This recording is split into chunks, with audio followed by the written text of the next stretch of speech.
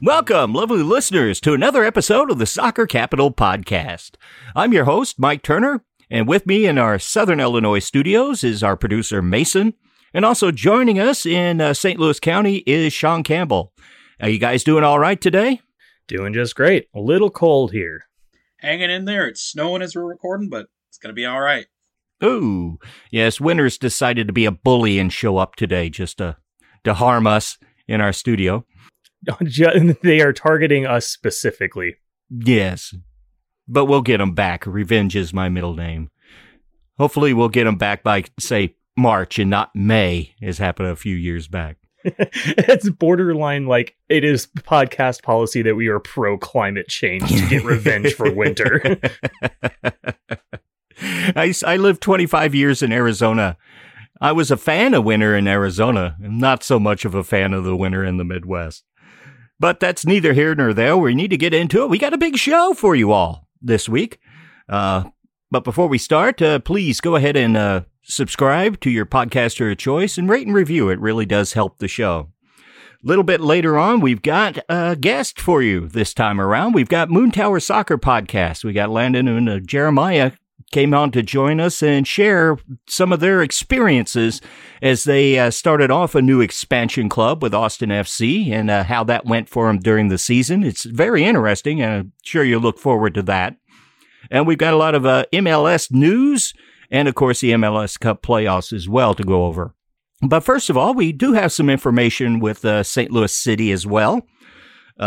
Big news that came out yesterday, it dropped, is the LDL, the lower division league, finally has a name 4 months before they start play.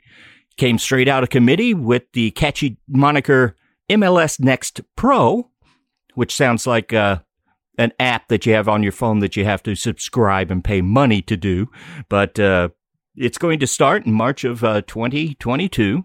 St. Louis City will be involved before the first team even starts play. There'll be, in addition to St. Louis City, 19 other MLS teams and one independent team will be joining the league, and that's Rochester, New York FC, formerly known as the Rochester Rhinos. Storied franchise, good to have them in. And if you're not aware, one of their owners is Leicester City superstar Jamie Vardy, is a part owner of that, and exciting to have them into what's they're planning to be considered a Division III league. They have not got Division III status authorized through U.S. Soccer yet, but see how that comes. Probably on par with USL 2 or a step ahead. That would put it on par with League 2, I believe, because USL Championship is Division 2, I believe. Yes, I believe that you are correct on that. There's also plans. They had listed 8 other MLS clubs to join the following year in 2023. And if you do the math, that's 28 clubs. When St. Louis City joins, there'll be 29. I didn't find Columbus Crew on the list. I'm not sure why. They also said that they have plans to add more independent clubs to the league as well on this. They're going to run the season's pretty much going to be March through September on the schedule. It's a full league. Other details, we're not exactly forthright with that, so we're hoping to find out more in the future. Hopefully they're detailed before they start play in March, but one can never tell, can they? Quick correction, it would put it on par with USL League 1, okay, which is a Division 3 league, not League 2. League 2 is semi-pro, I believe. They have made pains in the past saying that this is not a reserve league. It's for youth and development. It's a reserve league. It's a reserve league. Interesting to see how this goes because it's pulling all of the MLS-based teams, I believe, out of USL, and MLS is starting its own, vertical monopoly on bringing players up to MLS. Could be terrible for USL. It could be a great thing for USL. It could open them up without this and start up a whole grassroots program. A lot of that have to do with how much of the money's out there in the soccer culture will be coming into MLS Next Pro, or if it will generate excitement and lead to bigger and better things for USL overall. The USL has been trying to distance itself from being seen as MLS's farm system for a long time, good couple of years. So this is kind of like the finalization of that, with them kind of fully separating. And so now USL is free to go and do its own thing and pursue the smaller markets that MLS isn't interested in filling, which I think is a good thing. There's a lot of support in cities that USL plays in for those clubs. Mm-hmm. But they're smaller markets and not markets that MLS is interested in. I think it's generally fine. It does also finally put to rest the idea that I was worried about of what's going to happen to our academy players, specifically like the U17s, when they age out, but the first team's not ready to take anyone. They're probably going to go here. And if they don't, probably like a lot of soccer youth all over the world, they got to find something to do. And having USL out there would really help with that as well once they get through the academy. Yeah, I was going to say it definitely gives that that one step for some people that might need to take a little longer to develop. And Jamie Vardy actually said that he's really, really happy to see that happen with this league, because it gives players like him who are told in the academy, you're not going to make it, kid. Gives them a chance to find another league and, take that next step a little later. And then if they end up not making it to MLS, USL Pro is there, just like you said, Mike. But I'm also very excited to see this. It gets, it does give players a little bit longer to develop and really form into MLS caliber players. And I'm excited to see it. Yeah, and that giving a chance for somebody that washes out early really fits in what happened with Jamie Vardy and his story. And if you want more on that, Extra Time Radio Podcast had an interview with him in yesterday's show, I believe is when that one dropped. Also with the Academy, they did play in the MLS Next Fest. A lot of MLS Next out there to kind of sort out. They're in the Generation Adidas one. They were playing for seeding and qualifiers for the Generation Adidas Cup. How that works out is as clear as mud, but they did play 3 games. They kind of got taken to task by a pretty hot and well-known Red Bull New York Academy. They lost 3-0 in the first game and then had a couple of draws, one against the Timbers at 1-1, and then had a 2-2 draw against Chicago in their 3 games there. St. Louis Scott Gallagher took a plethora of teams, and they were in the showcase side of MLS Next Fest, which doesn't exactly roll off the tongue. And they did pretty well. They had a couple of players to get into the best of the tournament teams for the U16s and U17s. They had a lot of teams there, and I don't have information on all of those, as it's hard to keep track of. Information with MLS Next can be kind of difficult to come by, so we try to suss out as much as we can without driving ourselves insane. Yeah, a lot of names that were thought up by a consulting firm and not a lot of concrete information about play on the field, but it is what it is. Yeah, MLS Next Pro is not exactly fun branding. It is a bad name. And then the logo. Oh, and the design. I was going to say, did we look at the graphics on the website? I mean, it's bad. I even said it's like they took Wingdings and tried to make it legible and only half succeeded. Yeah, that pretty much sums it up. And also with St. Louis City, for those of you that have the app, and if you don't, why don't you? They did have pictures and pretty proud of what's going on with the underside of the canopy inside the stadium. They're going to have, it's going to be, I should say it's inspired by the Gateway Arch. They're going to have brushed either stainless steel or aluminum panels on the underside of the canopy to match the stainless steel panels, rectangular panels on the arch. Very nice look. And a very good touch by the club, who are making pretty good decisions here in the early days of the history of the franchise. Let's hope they keep it up for a long time. Not all decisions are going to be 100%, of course. Let's hope they stay on the positive side of that ledger. And, we're all excited very much about this, seeing that stadium get up and running. getting the academy kids, see where the academy plays, where the MLS Next Pro team's going to play. Hopefully in the stadium complex. March might be a little early for that since we're into winter. So they might be still at Creve Coeur Park. We'll have to see. Haven't had any official word on that as of yet. And that kind of wraps up the news that we have for this week with St. Louis City. We'll keep you up to date every week as we get other information coming in. It'll come in trickles here for a little while and then ramp up in a few months from now as part of the, process of getting an expansion team going. Austin FC was the expansion team this past season in MLS, and we did join up with Moon Tower Soccer podcast with Landon Cottam and Jeremiah Bentley, and they were kind enough to join us to talk about the process that they went through as fans of an expansion team. I think you're really going to like what they had to say. So here's Moon Tower Soccer. Enjoy. Well, we got a very special guest today on the Soccer Capital podcast, two of them. They're from the Moon Tower Soccer podcast that talks about Austin FC. We've got Landon Cottam and Jeremiah Bentley on with us. How are you guys doing today? Doing well. Thanks so much for having us. Yeah, we love to talk to other folks who talk about soccer without a team, because we did that for a long time. So we're excited to join y'all. And that's part of the reason why we want to have you on, is because you're fresh and excited about getting ready when you didn't have a team. And that's exactly where we're at. So I guess the big question I have to start off with is, what exactly is Moon Tower Soccer? What's it referencing? I assume that's something in Austin. Yeah, so the Moon Towers are kind of a like Austin landmarks, but it was, do you remember what year that was, Jeremiah?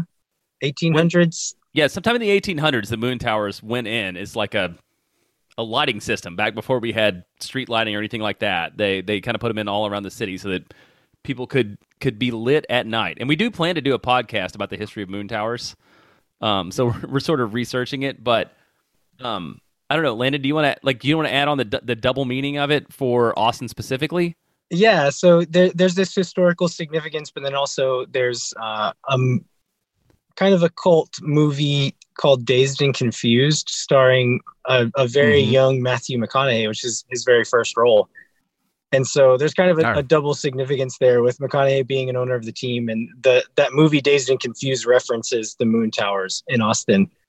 And so there's like kind of that double meaning, but also just it being kind of an iconic Austin landmark. We were trying to think of a very Austin name without, we of course couldn't call it the Austin FC podcast because of copyright infringement and whatnot, but we wanted to make the brand be very Austin, and so that's kind of the name we ended up on. But yeah, it works on multiple levels due to Matthew McConaughey being a part owner of the team.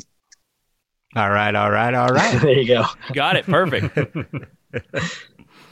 So getting into the nuts and bolts about what has happened in Austin. First thing I want to ask is, before Anthony Precourt moved the franchise there, was there a strong existing soccer culture in Austin? I imagine in Texas, that close to the border, there was some, but was it organized, or was it just, a disparate fan base? I mean, I think this is something we've talked about a little bit, but I mean, there were a couple USL clubs before that were not that successful in Austin. And I think there's like a lot of people who are in Austin who are really into soccer, and there's like a ton of big Premier League supporters groups, and there's like big youth systems, but I don't think there was a lot of Major League Soccerists in Austin, and I think that was a real leap of faith. Landon and I talk about how when we started doing this show, like everybody that listened to the show was somebody we knew, because like it was like just a beginning soccer culture around this league, and now it's blossomed and grown. So I appreciate the fact that somebody had the foresight to see that this was an untapped market, and that it would grow into what it is. And I'm just like pleasantly surprised by that every day. Yeah, it very much, I think, a soccer city in certain senses, but not necessarily an MLS city. So Austin always does really well in national team viewership on television. And like Jeremiah said, if there's a big Premier League matchup, there's going to be several bars throughout the city that are packed at 8 a.m. for this big Premier League showdown. So lots of soccer people in the city, but we weren't sure for a long time if it was going to transition to MLS. And as we got closer and closer, it became obvious that it was going to, but there was a while where we did not know if it was actually going to work here. So I guess follow-up question to that would be, for those of you and your listeners that were MLS fans, what was it like hearing you're going to get a team in your own town? And I guess, do they still root for their old clubs? What was it like trying to bring that together? Yeah, I think there are quite a few people who did come from other MLS markets that did have teams. I mean, Austin is a big transplant city. There's a lot of people who live here who, I would say a really large percentage of people who live in Austin aren't from here and came from somewhere else in the U.S. And so there are a lot of people who are extremely involved in supporters culture now that did have a former MLS team. And I think now, I mean, living in a city and having a team to support, it's not the same thing as trying to root for a team across the country, right? So I think most of those folks have come over to the Austin FC side, and then whenever their other teams are playing in another game, they'll cheer for them. But if they ever meet up, at least the folks that I know personally, I think they would cheer for Austin FC in that matchup. It also helps that you're the only pro sports team in town, unless you count the University of Texas football program. But that's all under the table. Help. That doesn't count. Yeah. That's right. I mean, you mentioned University Did I of say Texas. that out loud? You mentioned University of Texas, though, but this goes back to what I was saying about Austin being a transplant city, is that there's a ton of people in town who have no connection to the University of Texas. And I think that's part of why this has worked, is that I think for a long time, people looked at UT as a reason why a pro sports team might not work in Austin. But times are different. Like, this city's changed a lot in the last 10 years. And so Jeremiah went to UT. He's a UT football fan. I did not. I'm from a different part of Texas. I didn't grow up here. I didn't go to UT. And I know way more people in town who didn't go to UT than did. And so we actually got our first matchup in this season where there's a UT game going on in town at the same time as an Austin FC game. And the stadium was still really full, and people are into it. So it's a different place than it was. And I think the UT thing is maybe a bit overplayed by national media at this point, as far as the rivalry between the two teams. I'd agree. It kind of smacks at what happened with Atlanta United, and Atlanta United being the only hometown team that wasn't transplanted, and especially the only hometown team for those that moved to Atlanta. So it's the changing face of American demographics is really what it comes down to. Yeah, it is. And I went to Atlanta a couple years ago with like a business group, and one of the most amazing things I learned on that trip is that like Atlanta United and the Atlanta Falcons have, I think it's a 3% overlap in season ticket holders. Like, it's just a completely different audience. So you can have a very successful NFL team and a very successful Major League Soccer team in the same city.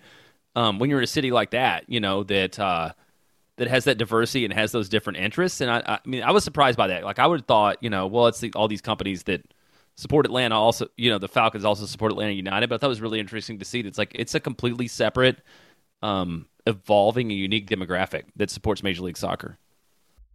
Yeah, that's interesting. We might have the same thing in St. Louis with the St. Louis Cardinals and all their season ticket holders. They're probably not buying season tickets for St. Louis City since the seasons overlap, but there's certainly a large enough soccer base to support it. I think everyone's certain of that here. Also, looking at the building process of how the team started, was there, when they started with the expansion rosters and all that, was there a defined idea of the style of play before the hiring of Josh Wolf as the head coach? Or was it really left up to him to make that definition of what the team's style of play was going to be? I don't know that there.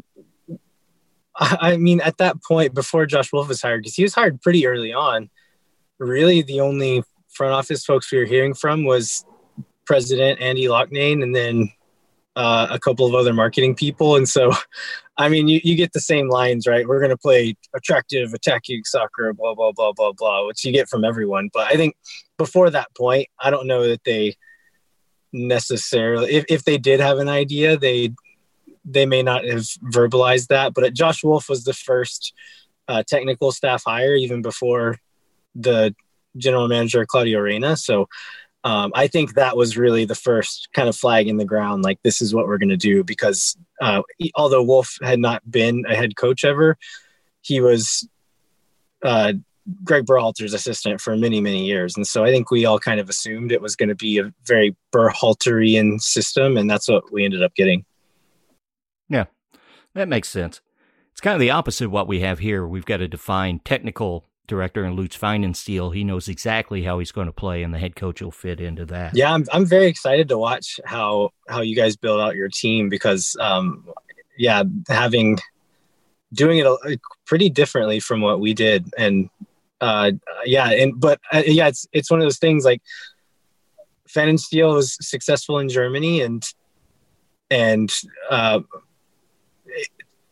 people from the outside, I don't want to say foreigners, because there's foreign coaches and foreign GMs in MLS who do really well, but it's folks who have been around the league for a while tend to be the people who do well in MLS. So having someone coming from outside the league, it seems right now that they're setting things up in a really good way there in St. Louis, but it'll be interesting to watch if they can kind of overcome the history of the league, and that mostly people from inside the league are the ones who do well in the league. Yeah, I brought that up in our last podcast, actually, and we'll see how it goes. It's so early days on that. For you guys, both of you, before this all started, before you got off the ground, because this is about a year ago when you had the expansion draft and things really started kicking off for you, how familiar were you with the MLS process for an expansion team? Yeah, I'll start with that. I mean, I knew nothing about it at all. Like, I'm a soccer fan for a long time. I'm like a Liverpool guy. When we talked about don't like, this is an audio medium. Don't roll your eyes at me. I'm sorry. I'm a Tottenham fan. I had to do it. But I mean, the reason I brought that up, it kind of ties back to your question about other people who are other MLS fans. Like, I still love Liverpool, but it's like orders of magnitude less than Austin FC. Like, it's very different to have a team in your city, and be in the supporter section, and and like live it every day. Like, that's very different from like, oh, I like the Beatles, so I'm gonna like follow Liverpool, or whatever decision I made 12 years ago. So I didn't know really anything about it, and I've had to learn as I go, and I appreciate Landon helping me along and doing that. And I would encourage people to sort of just dig in and figure it out. And one thing that Major League Soccer is really good about is being open with the rules. Like, if you have a question about how the expansion draft works, or designated players, or the roster, like, they're really good about having all those specific details, on the website, if you're willing to dig into them and look into it, which, I appreciate, because I don't feel like every sport in this country is necessarily that way with the specifics.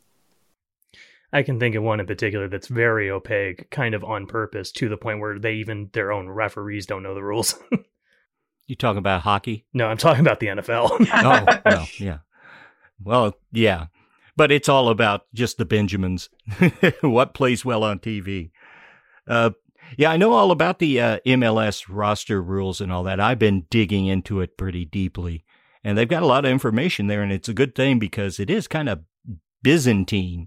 There's a lot going on. But, other leagues in the world haven't had to start everything up from scratch and bringing in new teams from scratch. So, yeah, I guess you do what you do on the fly, and it builds and builds. How familiar are you with the buckets, the allocation monies, the TAMs, the GAMs?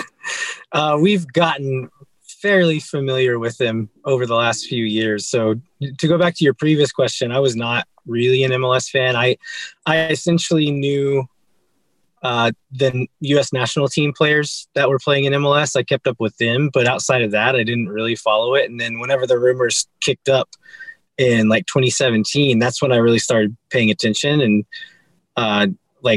I'm one of those people who, like, if I'm going to get into something, I'm going to really get into it and I'm going to know everything there is to know about it. And so I started digging in around then and watched a lot of MLS over the next 2 seasons, even though Austin wasn't playing yet.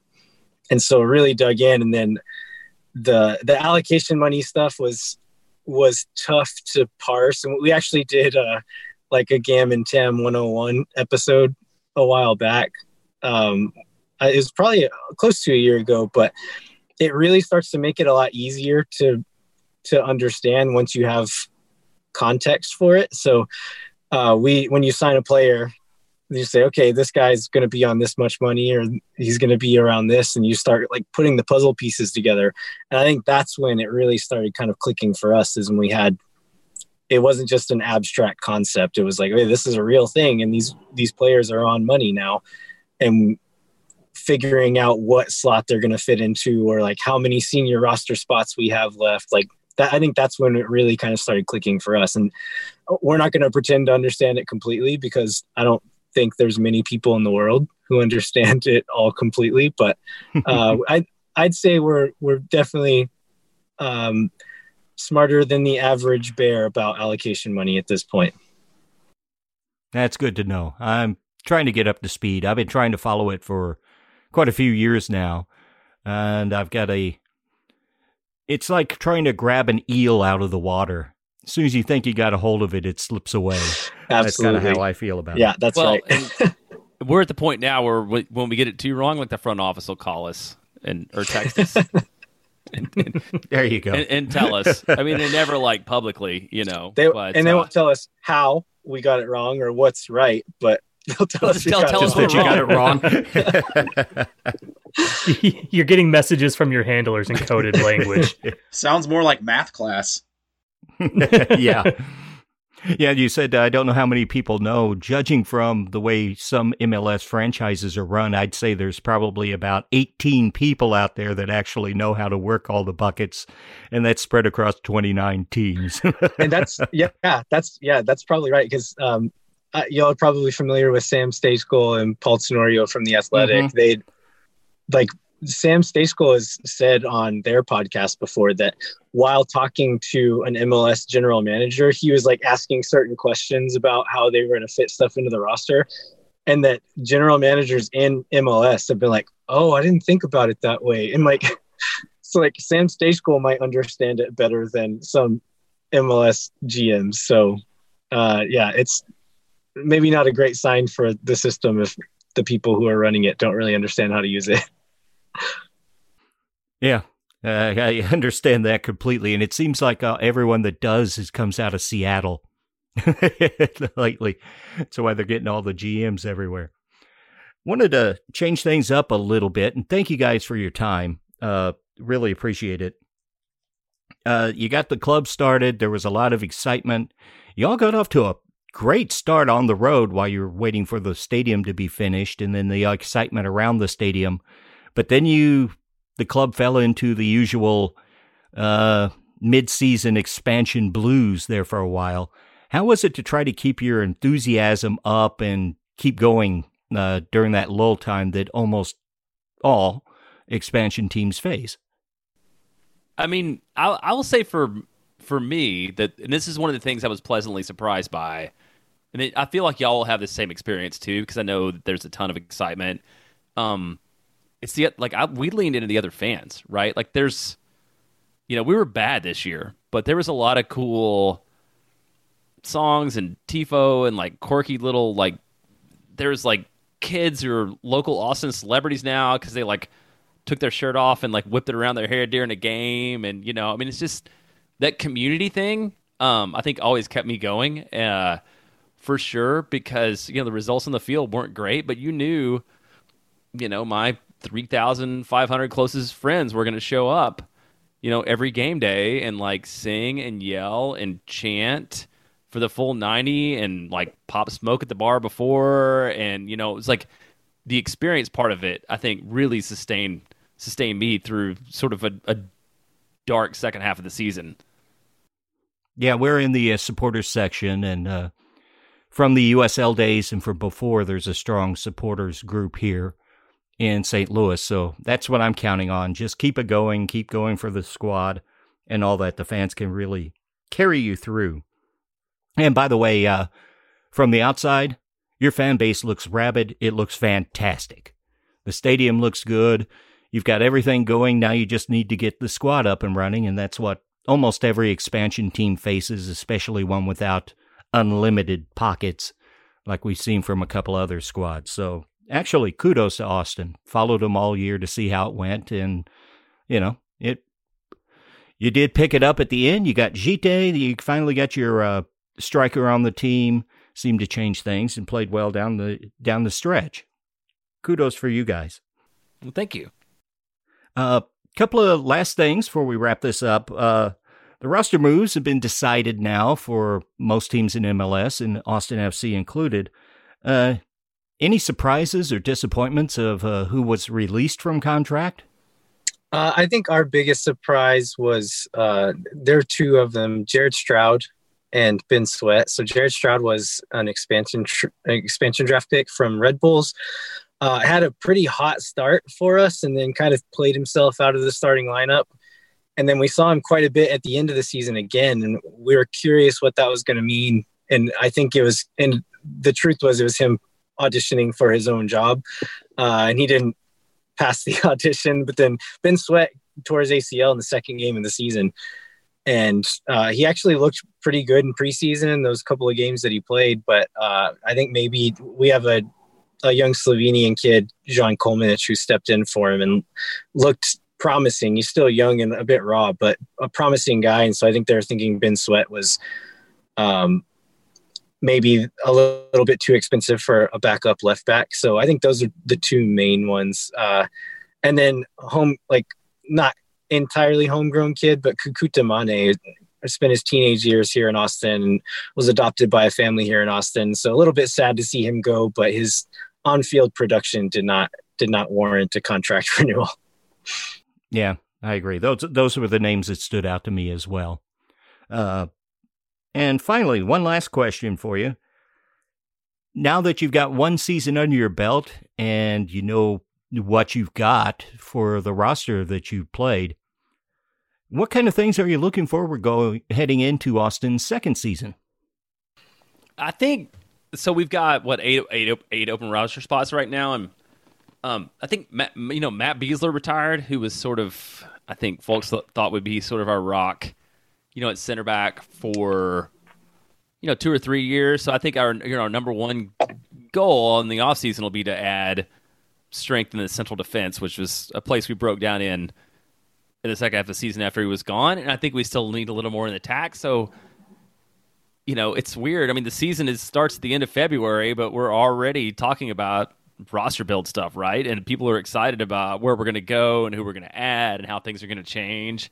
And I really feel like there's almost no off season at this point. Like we took 1 week off and then got right back at it because everybody's fired up for what next year has to hold, both in terms of how we might advance, and then there's it's a fairly significant contingent of the fan base that's not in love with Josh Wolf as a head coach based upon the results in the first season. And so, there's a lot of people looking for development and sort of moving forward and seeing we're making progress. And then what we say a lot is like, thank God we're not FC Cincinnati. And so a lot of us are like praying that we don't have a Cincinnati style open to the season. Yeah, we look at Austin, we look at Nashville, go, we want to be like them. We don't want to be like Cincinnati. Well, that's about all I've got for you guys today. You got anything else to add?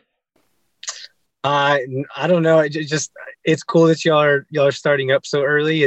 We talked about, we had shows for a long time where we pretty much had Rodney Redez and a coach, and that was all we were talking about. So enjoy it. And it's going to be a wild ride, but it looks like y'all are building something pretty cool over in St. Louis. So I'm excited to see what y'all do. No, thank you for that. That is Landon Cottom and Jeremiah Bentley, of Moon Tower Soccer. And it's available everywhere that you get your podcast. And anything else, anywhere else you do any work, or is it just all on the podcast for you guys? Yeah, pretty much just all there. We both are still working day jobs. Podcasting doesn't pay the bills yet. So we put all of our soccer energy into Moontower Soccer right now. Yeah, and we do. That's what we do as well. Yeah, we do. We work with Striker Texas, which is a Texas-based, subscription-based Texas website that covers Austin, Dallas, and Houston, along with all the USL clubs. So there's some pretty good stuff there, too, if people want to read more. If for some reason people in St. Louis want to read more about Austin FC, and I don't know why, like, check out the Striker Texas. Yeah, that's true. You also got John Arnold, famous for his CONCACAF coverage with Striker Texas, don't you? Yeah, we do. Yeah, he's great. We interviewed him in the season preview to talk about their perspective. But yeah, John, and then Chris Bills, who was the writer for our local daily newspaper that was like covered all the whole Columbus to Austin drama and all that, is also writes for the Striker Texas. So it's a good site. Very good. And very good stuff, you guys. Thank you very much for joining us. We really appreciate it. And maybe we'll talk to you again sometime in the future.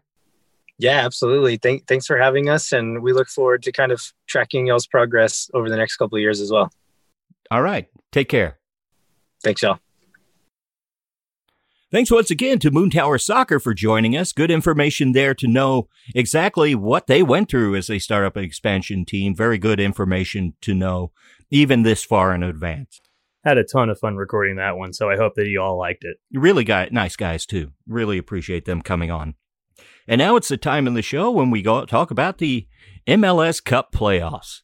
It was the conference finals. There's silverware for this, believe it or not. And the first one that was played was on Saturday night, or Saturday afternoon, I should say. Portland got the win. Pretty comprehensive one, 2-0 over Real Salt Lake. No Sebastian Blanco. Didn't need him, though they said he could have come in the second half if need be, considering how bad that hamstring injury had looked the week before. Didn't think he had a chance of playing perhaps in the whole playoffs. Looks like he may very well be available for the final coming up. RSL just looked toothless. Portland pretty much had him strapped down. Any great takeaways from this one from you, Sean? I mean, honestly, it just looked like Portland being Portland, and RSL just ran out of gas. I was a little worried that RSL might have a chance at really coming back into this because they didn't have, Portland didn't have Asprilla either. But Portland came out, did Portland things, and won in Portland fashion. So now they get to host the MLS final. They do, at Providence Park with Timber Joy. Going to be a lot of fun there. I think it'll be a lot of fun. Probably the lasting thing I took away from this is Real Salt Lake's goalkeeper, David Ochoa. Didn't have the greatest of games in the playoffs for him. Things are pretty rough. Portland was all over him. And during the course of the match, he's making a lot of, facial expressions and body language that reminded me a lot of Mr. Bean. And once I saw it, I couldn't get it out of my head. Next time when the season starts up and you see him, think about that. Or if he ever plays against the U.S. for the Mexican national team, we can call him Mr. Bean.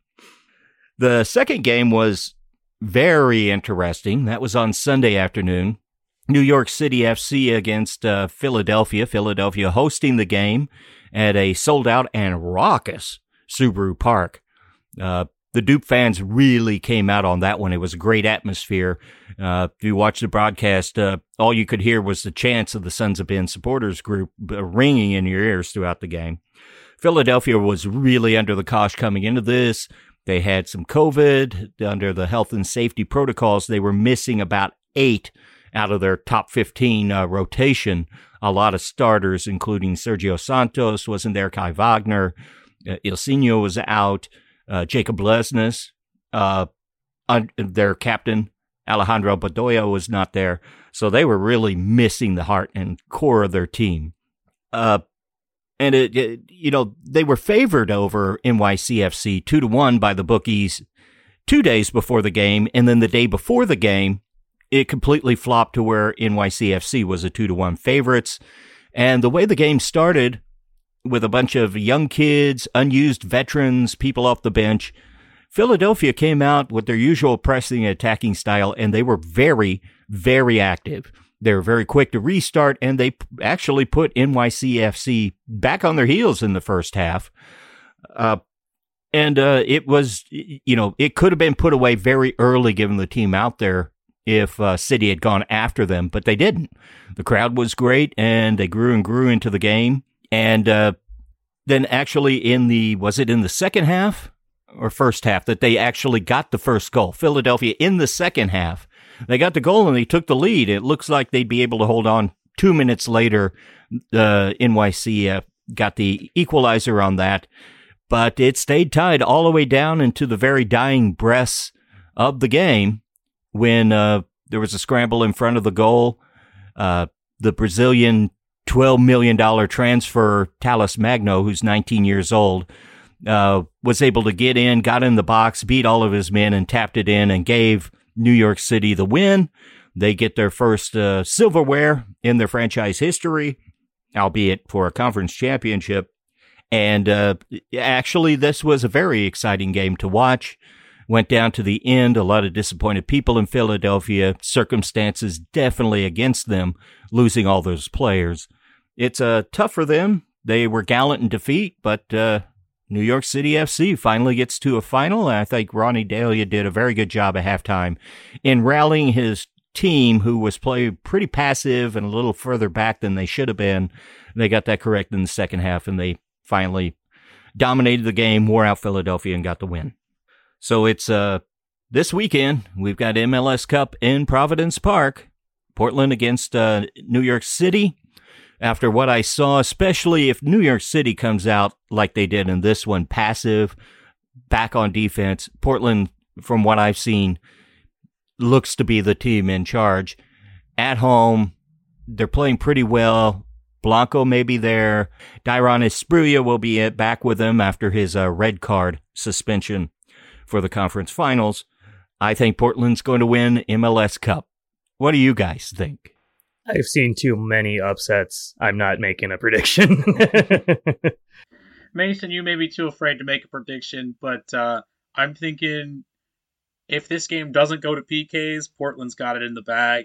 But if it goes to PKs, like we've seen many games that we thought were in the bag, I could see it going either way. But my money's going on Portland, though, as much as I hate to say it. I really wanted the Union to win that game because I really wanted them to win their first cup. But, got to go with the stats, and the stats say Portland. They looking good, but, it's MLS chaos. Madness reigns supreme. We'll see what happens. And it's going to be on ABC this weekend. There's also a lot of news coming out of MLS this week. They did announce, I believe it dropped today, that they've got a whole new set of hiring protocols that encompasses teams in the front office, at the top, all the way through assistant coaches, academy coaches, all the way through.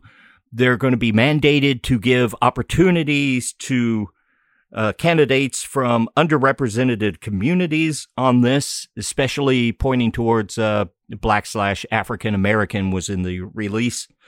MLS has already got some of the best, if not the best, hiring practices of major North American leagues, and this is tightening them down. $50,000 fine for the first offense, $100,000 for the second and third, perhaps more. May not sound like much in the context of North American leagues, but for MLS teams, that's a pretty price to pay, especially some of the older owners out there that don't like to pay any money. They're not going to want to be run afoul of those fines at all. The details of it, I'm not sure of. Have to do more digging into it if that money actually is a cash paid out by the owner, by the club. And if they really wanted to do damage, they would take it out of their allocation money. I don't think that's going to happen in this case, though. The big thing about this is it applies also to MLS Next and MLS Next Pro. So it's all the way up and down the entire MLS behemoth, let's say, as they're starting to build with all of these different leagues that they're joining up. I mean, I think this is largely a good thing. But go ahead and get yourself ready to hear a lot of screaming and crying about affirmative action. Just get yourself ready for it. It's coming. No, they're not mandating they be hired. Just mandating that they have opportunities. Yeah, but you think anyone who's going to cry about this cares about that? I think a lot of people that cry about it aren't paying any attention to MLS, to be honest. No, trust me. All of a sudden, there's going to be a lot of eyes from people who we don't want eyes from looking at this and screaming about cancel culture and affirmative action and a lot of stuff. And it's not going to be fun. No. Do the right thing and stick to your guns. And that's what MLS is going to do in this case. Yeah, but looking at it from a slightly different standpoint, before we switch gears, I see this as another step in the right direction for coaching hires, specifically because I don't know if you guys have noticed this, but not just in MLS, but in a lot of leagues, really around the world, it just seems like a coach gets fired in one place because the team's not performing well, and then gets hired in another place in the same league, and it's just kind of a revolving door of the same few coaches that have gotten success in the past, and it really gives it's going to give a better chance to some of these guys that have been maybe minor, assistant coaches elsewhere, and give them a chance at the big time, and newer ideas and thought processes coming into this league. And with as many opportunities as we have for head coaches out there right now, I think we're down to like 4, but there's still a couple of expansion teams looking for coaches. So I think giving new guys another chance, or their first chance, really would be very good for the league. MLS has done a pretty good job lately of not just recycling the old names that were around the league. You could say Bruce Arena's recycled, but Bruce Arena's the best coach perhaps MLS has ever seen, within relative to the league itself. They do bring out a lot of other people. One thing in this protocol that also applies, it goes all the way through the academies. And one thing MLS did say about the MLS Next Pro, the third division, lower division league, is that it was a way to train not just players and develop them, but also an opportunity to train administrators, front office people, coaches, and also referees, which is a positive. Any more opportunity to get more referees out there to work and get experience would be a great thing for soccer in this country. Anybody that's watched a lot of games will note that. As for head coaches out there, as we were talking about, there's an interesting development on the international stage as former MLS head coach of New York Red Bulls, amongst others, Montreal Impact, Jesse Marsch left, as they said, by mutual agreement from RB Leipzig in the Bundesliga. So he's out there and available. It kind of raised my eyebrow when I saw that. I really don't believe that Jesse Marsch is going to leave Europe, but if he could be enticed back across the pond, could it be to start up a club from scratch in his mold with a sporting director that wants a coach that runs the exact system that Jesse Marsch was running with Red Bulls, that he was running with Leipzig, though Leipzig, because they had Julian Nagelsmann as their head coach, kind of got away from the high pressing style and more possession game. Marsch was all set up to be the head coach of Leipzig, but somehow in the meantime, over a year, the team philosophy sort of changed away from him, and he never seemed to be a good fit for them. And supposedly from interviews of personnel with the club at Leipzig, they said the same, that even Jesse Marsch came to him and goes, things have changed. I'm not sure if I'm a good fit with this particular band of people. Would it be a particular fit in Lutz Pfannenstiel's system that he wants to incorporate all the way through the whole system for St. Louis City? Yes, of course he would. He'd probably be the number one candidate. Would he leave to come back to MLS for this opportunity? Probably not. It's just a thought out there. If I was City, I would have already been in contact as soon as the news broke on that. And then also, if he was amenable to the change to come over and be the head coach of an expansion team in MLS, he probably comes with high salary demands, and would the club ownership actually pay that price to bring him in? And that's a question I'd really love to know the answer to. Do you guys have any additional thoughts on that possibility, albeit how small it might be? It'd be a huge get if we did. That's for sure. Yeah, for sure. And I mean, if he wants to come to MLS and the ownership's willing to pay him, I mean, he's already got, almost 9 years worth of experience coaching at MLS as it was. So, I mean, he already knows the league. That gives us that balance back of having that European influence with someone who's been around the league and the American influence that Lutz keeps talking about. So, I mean, the only thing I see this not working is him not wanting to leave Europe. But I really don't. You said, that expansion I don't think team, he's going to leave. Go ahead. I was going to say, that expansion team could be pretty enticing for someone like him, where it's like, I fit the system and I can build the system, sort of the way I want to. It's already there. It's just a good fit. So who knows? Yeah, it's just a thought, an enticing one. There's thoughts on that could bring him over. With that, starting up the team from scratch, like Bob Bradley did with LAFC and really put his stamp on the club. Tato Martino also was enticed to come to Atlanta United to start up a club and mold it in his image. So there's an enticement. It's a thought process, a mind palace game for us. I really think Marsch is going to want to stay and pursue his career in Europe. And probably has a real opportunity to get another top-flight job in the Bundesliga for sure, I would imagine. There's another head coach out there that's in the discussion this week in MLS, and that is Philadelphia Union head coach Jim Curtin, who's done such a fabulous job with the Union. It came out that FC Cincinnati and their new GM, Chris Albright, who used to work with Curtin with the Union, are hot to get Jim Curtin to leave the Union and come over to Cincinnati. There's a lot of obstacles here. Curtin's been with them forever, brought the academy up, bringing the kids up, done a fabulous job with them. He's under contract. The Union would just have to say no. Though there was comments that he made after the game on Sunday with NYCFC. He says, we just don't have the ability to bring a $10 million player off the bench to come in and win a game like they did with Talles Magno. No, the Union do not. They've historically not spent that kind of money. FC Cincinnati has thrown out stupid money stupidly throughout their entire life, but they seem to have a lot of ambitions. And, with Chris Albright, who's well-respected, coming in as a general manager's role or sporting director role, Jim Curtin coming in, maybe they throw stupid cash at the Union and at Jim Curtin to try to entice him. Again, I don't think it's going to happen, but it's out there, and there could be enticements out there more than just, salary for Curtin to make that move over to Cincinnati.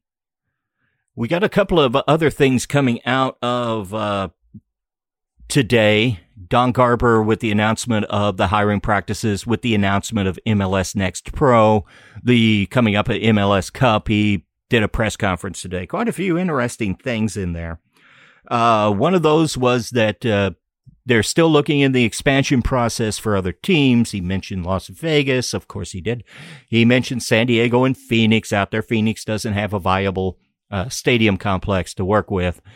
One mission that was highlighted was Sacramento was not part of that discussion. They had the team. They lost their investment. Now it looks like they're losing the opportunity to even get an MLS franchise. Feel sorry for the soccer fans in Sacramento about that. But if it's all tied with one billionaire investor and he gets cold feet with COVID, they're out of the picture. And Las Vegas is in a big way. He said that nothing's been decided yet. They'll make their final decision. Just give you a hint, it's going to be Las Vegas. They're going to be called the Villains. They're going to start probably in 2024. They will not start in 2023. St. Louis will have the league all to themselves as an expansion team. They've got stadium to work with, and they have an ownership group that actually wants to build a global network like Citigroup or Red Bulls is doing, and they want to do it in a MLS. Whether that's smart or not, I don't know. I do think that we all knew this was coming with Sacramento, though, because they had just gone dark for so long that we kind of all knew that had fallen through completely. But we kind of have the confirmation now. Yeah. And pretty clear that there won't be another expansion team in 2023.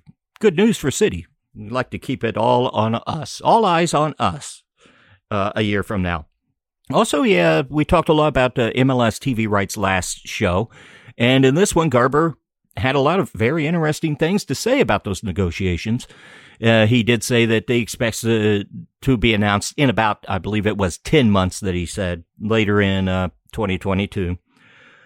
He said that all games will be on local broadcast, whether that's through your regional sports networks, TV or something. It's going to be in the package, probably behind a paywall like it is with ESPN+.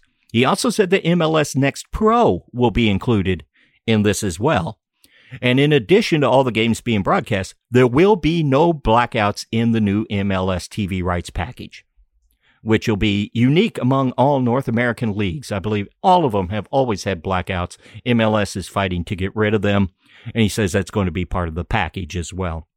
Makes me curious that who's leading the negotiations on that then, because the blackouts have typically been the network's leverage.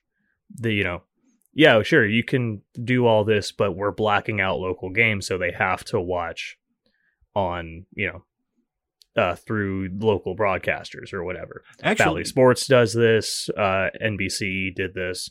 It's pretty typical. Makes me wonder who's leading on this. Well, actually, it's not the television companies that do the blackouts. They'd rather not have them. It's the club owners that have always insisted on blacking out. So people will go to sit in the stands instead of watching on TV, though they get most of their revenue from, TV rights. It's an antiquated thought going back to the 70s that's held on amongst the leagues. There's just too many options out there to view it. People will still want to go to the games, especially MLS games. The soccer experience is so exciting to go to. They could get rid of it in baseball. You're not going to lose, fans going to a baseball game. It's an experience more than to actually watch the game itself.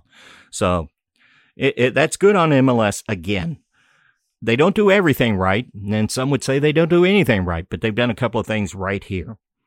One other bit of information, he did say Cincinnati's going to put $50 million into their NFL stadium to make it more soccer specific. Apparently, also part of that is putting grass in. Charlotte? What'd I say? Cincinnati. Charlotte. My apologies to Charlotte. And to Cincinnati, I guess. But they're going to spend that money. Charlotte's owner is incredibly ambitious. He's going to be part of this new ownership groups that really want to expand their teams, like in Atlanta and some of the newer teams. So it's something to keep an eye on with them as they start up in 2022. And getting to the end of the show, but one thing we do want to go over very quickly is, it's the end of the season. Charlotte's coming in as an expansion team. There's processes here that we should pay attention to because they will apply to us a year from now. And we've got the expansion draft is upcoming. There's free agency openings as well. December 12th, there is a half-day trade window, which, talking to the guys with Moon Tower Soccer, Austin had used that to their advantage on this. It's a chance to get MLS veterans prior to the expansion draft. It's a way for teams to either pick up people that they will or don't want to expose in the expansion draft. And often these trades come with allocation money. And expansion teams get a much bigger allotment of allocation money to spend. So could see some trades, how that goes. It'd be interesting to keep an eye on how it works heading into when St. Louis has to do it. Then December 13th at noon, you get the full list of free agents that'll be available. Given the tight reins that MLS has on free agents, have to have certain service time, age, etc. There's a whole laundry list of them. The December 14th is the expansion draft, where Charlotte gets to pick amongst those 5 players left open by various clubs to the expansion draft. And then December 15th, you get the end of the year waivers, and free agency signing window actually opens on December 15th. Those players that are put on waivers or out of contract, there's the reentry draft for them. There's 2 legs of that, December 17th and 23rd. That's a little bit in the future. and get more information on that as it goes forward. But those are some interesting dates coming up the next week. A lot of excitement on that just to see what happens in the machinery and the machinations that go with trying to build a roster from absolute zero, as expansion teams have to do. Yeah, the expansion draft in particular, going to want to keep an eye on, see how the particulars work, because we can expect a pretty similar formula, I'm assuming, for our expansion draft probably next year. Yes, probably similar. It might be a little early. Don't know. Well, probably somewhere around the same time, because you got the complications of the World Cup at this time next year. So we'll find out more of that later whenever MLS deigns to let us know what the dates will be.